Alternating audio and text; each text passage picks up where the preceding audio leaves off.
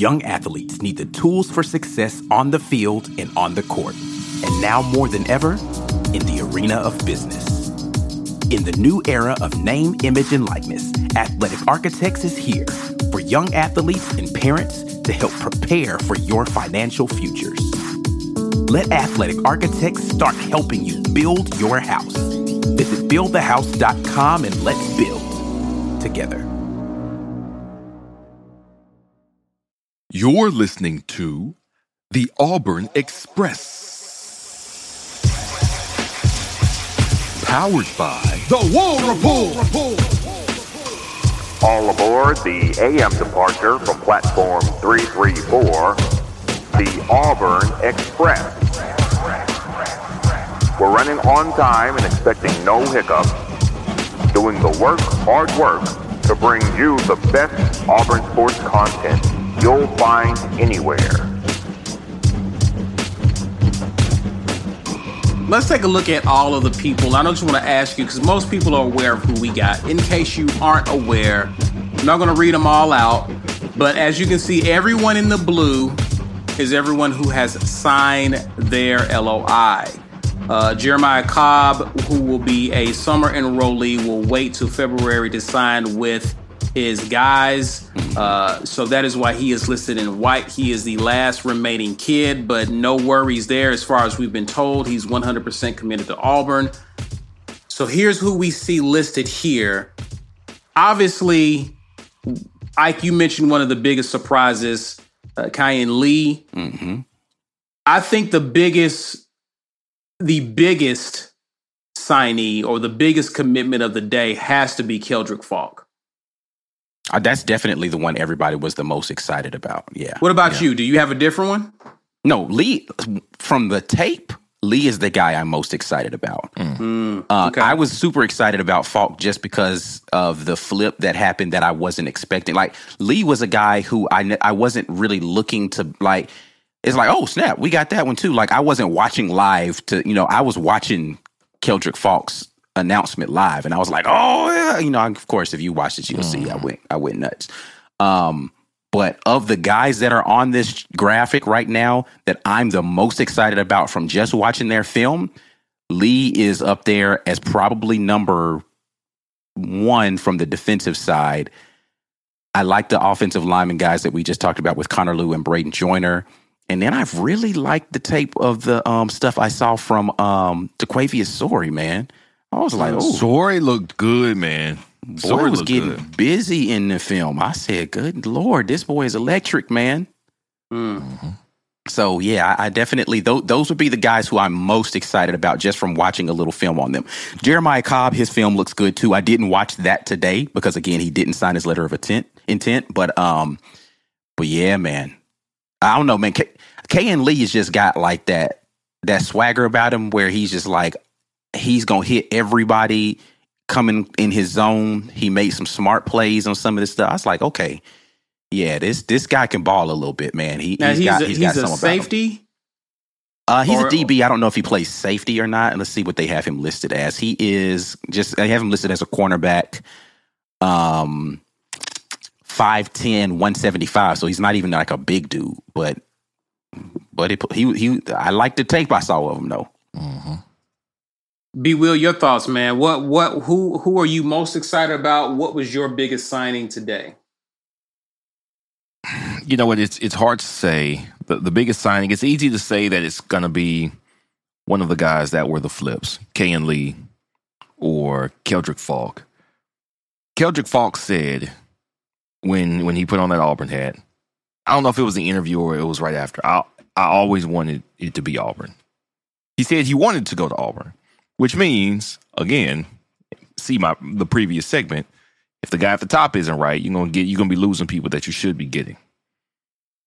We should have had him, we didn't get him.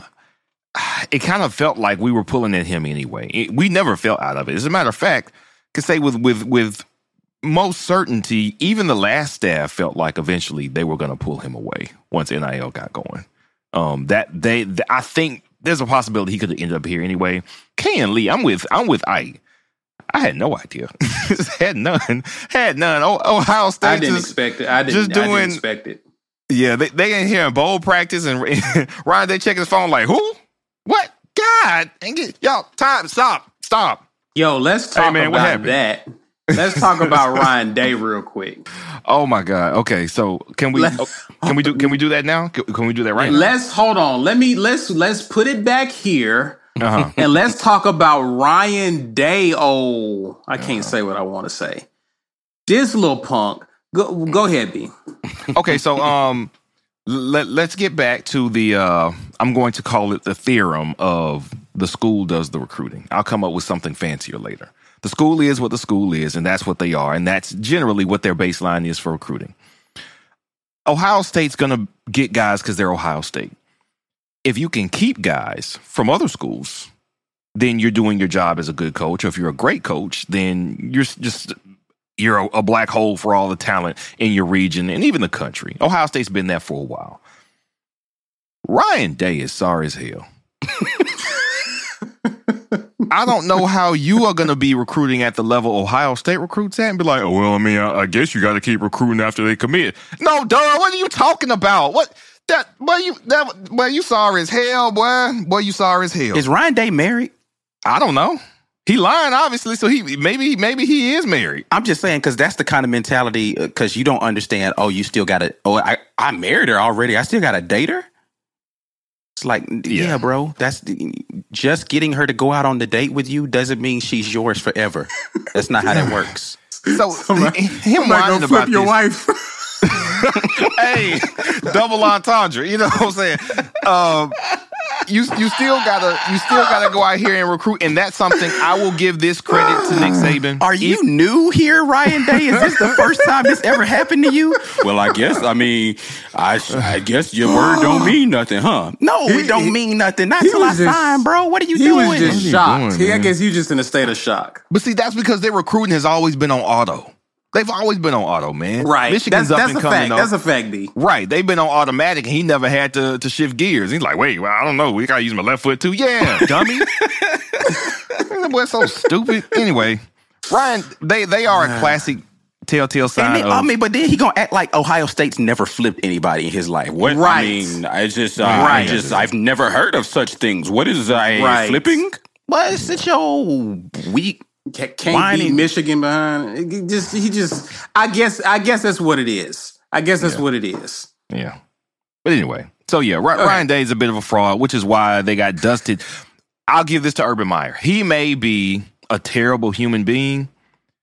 I can't say I didn't see Ohio State get dusted while he was there, because I still vividly remember that 30-0 beat down at the hands of Clemson in the playoffs in 2016. I will never forget it, Urban Meyer. You're a bum.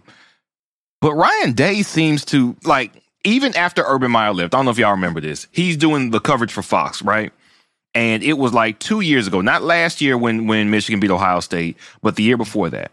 And they were like, Urban, they said this might be the year. And Urban was like, the year for what? Ohio State and losing Michigan. He was very confident that what he had built, there was no way they were going to lose. And they didn't lose that year. They didn't. 1 year removed from that, you lose. The next year, you get stomped out at home. I don't know what more you need to see. It's like a Mark Helfrich, Chip Kelly kind of situation going on. You think that's where we're heading with this, bro? I mean, it's Ohio State, so it wouldn't ever slip that much, because Helfrich had Mariota. So it was a whole nother year after Mariota before they realized, you really ain't that dude. Is he even in Power 5 anymore? No. I don't think so. I think last I heard, he was like an assistant somewhere.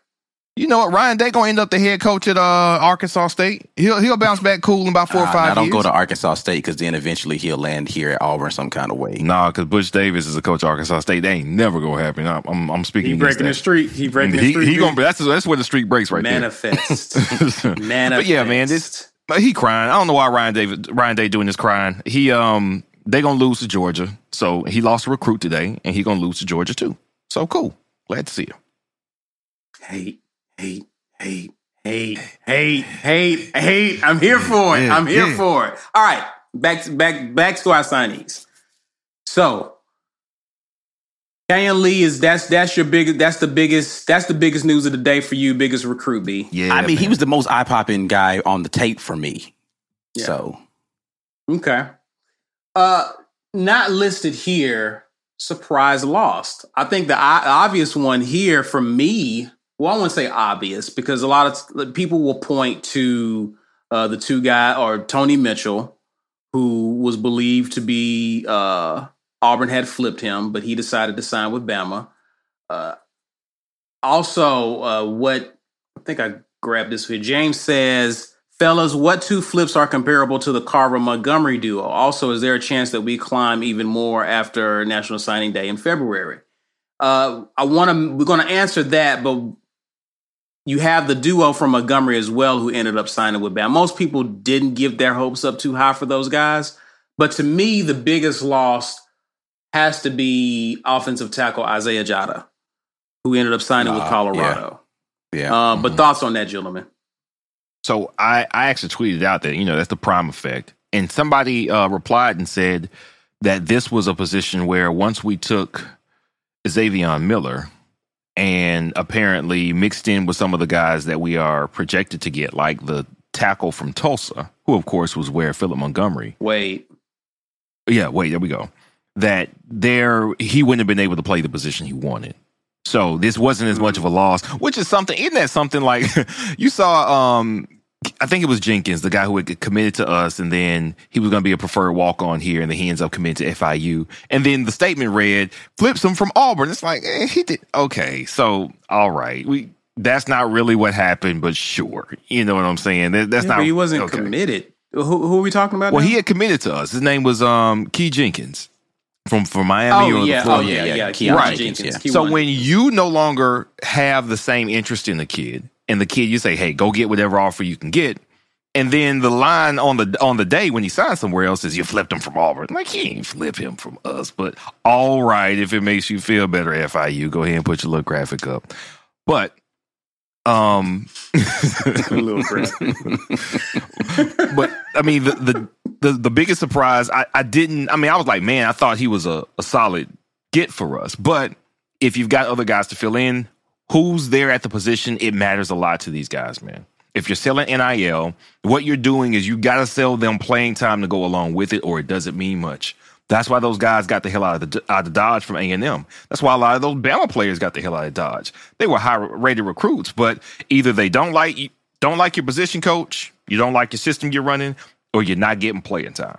If those are all any one of those things could drive a guy into the portal or cause a guy to go elsewhere, man. You see more need. It's like, yeah, Auburn, y'all need some help at offensive tackle, but man, y'all about to have a total of 8 guys? I don't know. There might not be a spot for me. And then here comes Dion, with the mouth of all head coaches, promising me something special. So yeah, I'm gonna go see what he's talking about. So I understand why we lost that one, but we got bodies there. I'm not worried about offensive line. Oh, there's still more. There's still more out there for Right. sure. For sure. Let's go ahead and address James' question. Appreciate the super chat. Are there two flips comparable to those guys? I think that's a tough question to ask, but if you guys want to tackle that, you're more than welcome to. What are your thoughts on climbing even higher than 16th? I mean, so higher than 16th is going to be probably a numbers game at that point in time. Mm-hmm. Like, how many additional people can we add to the class? And that's the thing, speaking of things that we talked about on the Mike McAmee's podcast, I think that was probably the bigger thing for a lot of Auburn folks in regard to the previous staff is just getting nobody in the final tally on National Signing Day when you had bodies or scholarships still available. Like, it didn't matter whether or not they were guys that you were targeting as high. Like, go get bodies, put people on your roster, and let them come in and compete. I don't think this staff is going to make that mistake. I think they're going to say, all right, cool. If we got to fill out the rest of this with high 2 stars, 3 stars, low 4 stars, that's what we're going to go do. Because in the era of the transfer portal, there's going to be a lot of kids who previously would have gotten offers that will not be getting offers to Power 5 schools that are entertaining offers from places like FIU and FAU and UCF. Yes, that was shade. They're going to be entertaining offers from schools like that because they wouldn't be getting they're not going to get offers from Missouri like they would have, or offers from Florida State like they would have. So they're going to go to some other school where they can get a scholarship. Kayin Lee is actually a good example of this, of a guy who any other year probably gets a P5 offer. But because we are pushing for a transfer portal kid at quarterback as opposed to, they would have probably taken him 3 years ago with the tape that he has and said, we'll put him on the roster. Come on, Keyjuan Jenkins. Jenkins, excuse me, what I say? Kayin Lee. Yeah, no, I mean, Keyjuan Jenkins is who I'm talking about. But yeah, any other year, we probably take him in this class with the tape that I've seen on him. But because the transfer portal is so hot and there are some high profile guys that may enter the portal later, that they're saying, all right, we'll just wait for them to come available. We'll wait. And we're not going to offer you right now. Maybe we'll offer you in February. And he's like, look, I want a scholarship today. I want to get to school early. Appreciate it. So he's going to go somewhere. He's going to ride it out for a couple of years and probably end up transferring from there.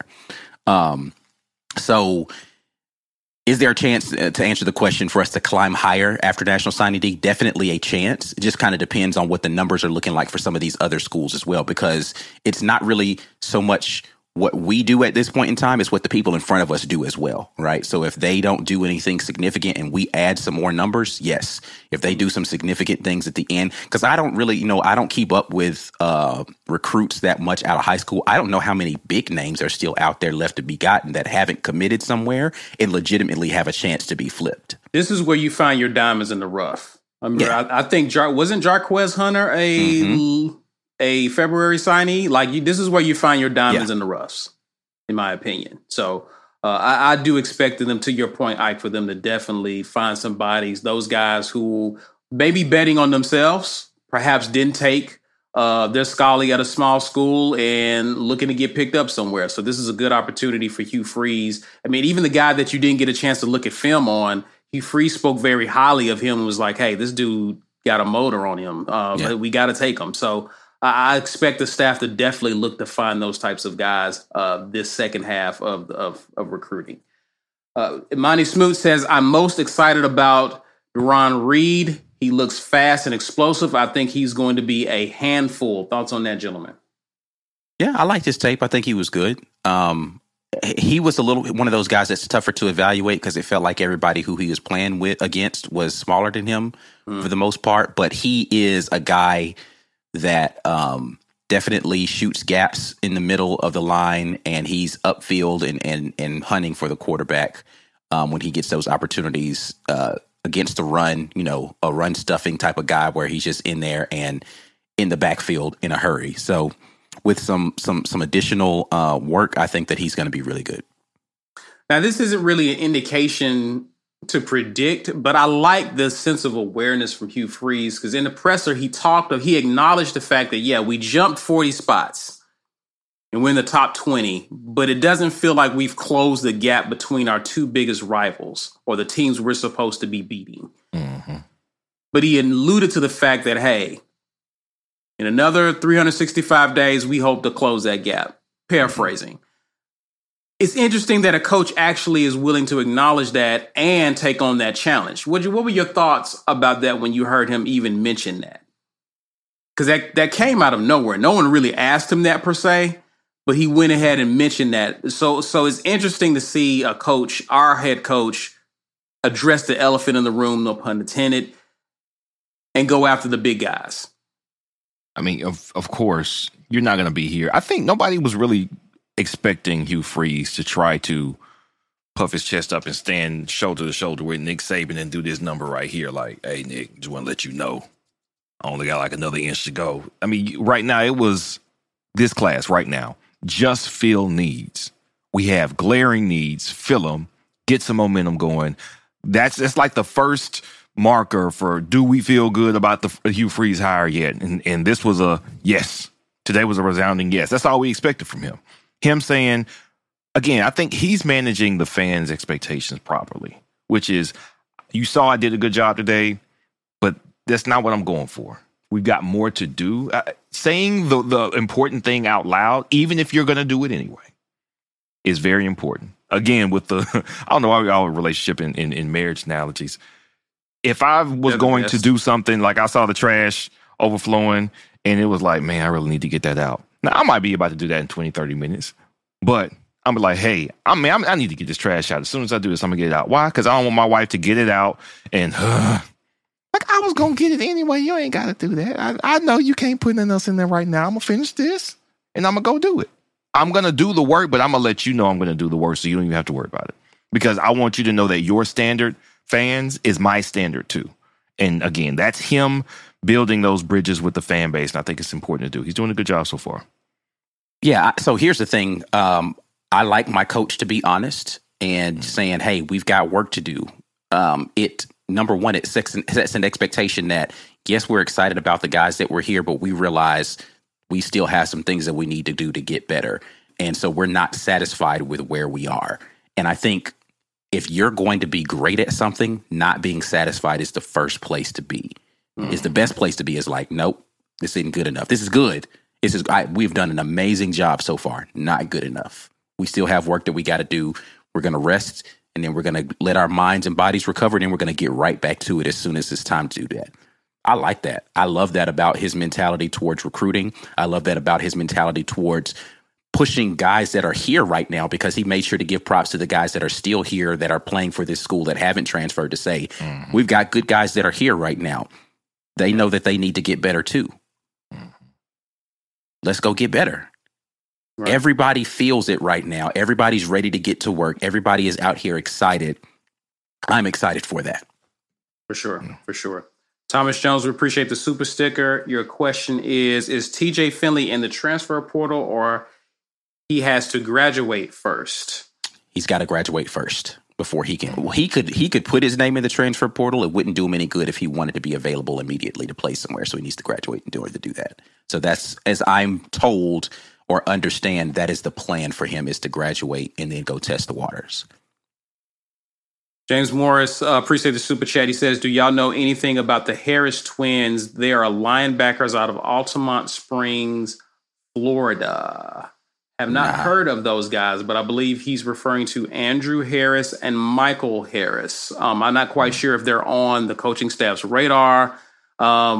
We do have, Hugh Freeze did announce, and we will talk about coaching staff in a little bit, but he did announce the new linebackers coach, who was the interim head coach at Liberty, who just wrapped up the bowl game. He announced him as the linebackers coach for Auburn. I'm not quite sure who they're targeting or who's on their board, but interesting to see how that plays out in the weeks ahead as they try to close for this National Signing Day. So we'll be on the lookout for that. I'm not familiar with them. I'm not quite even sure if they're on Auburn's radar at this point.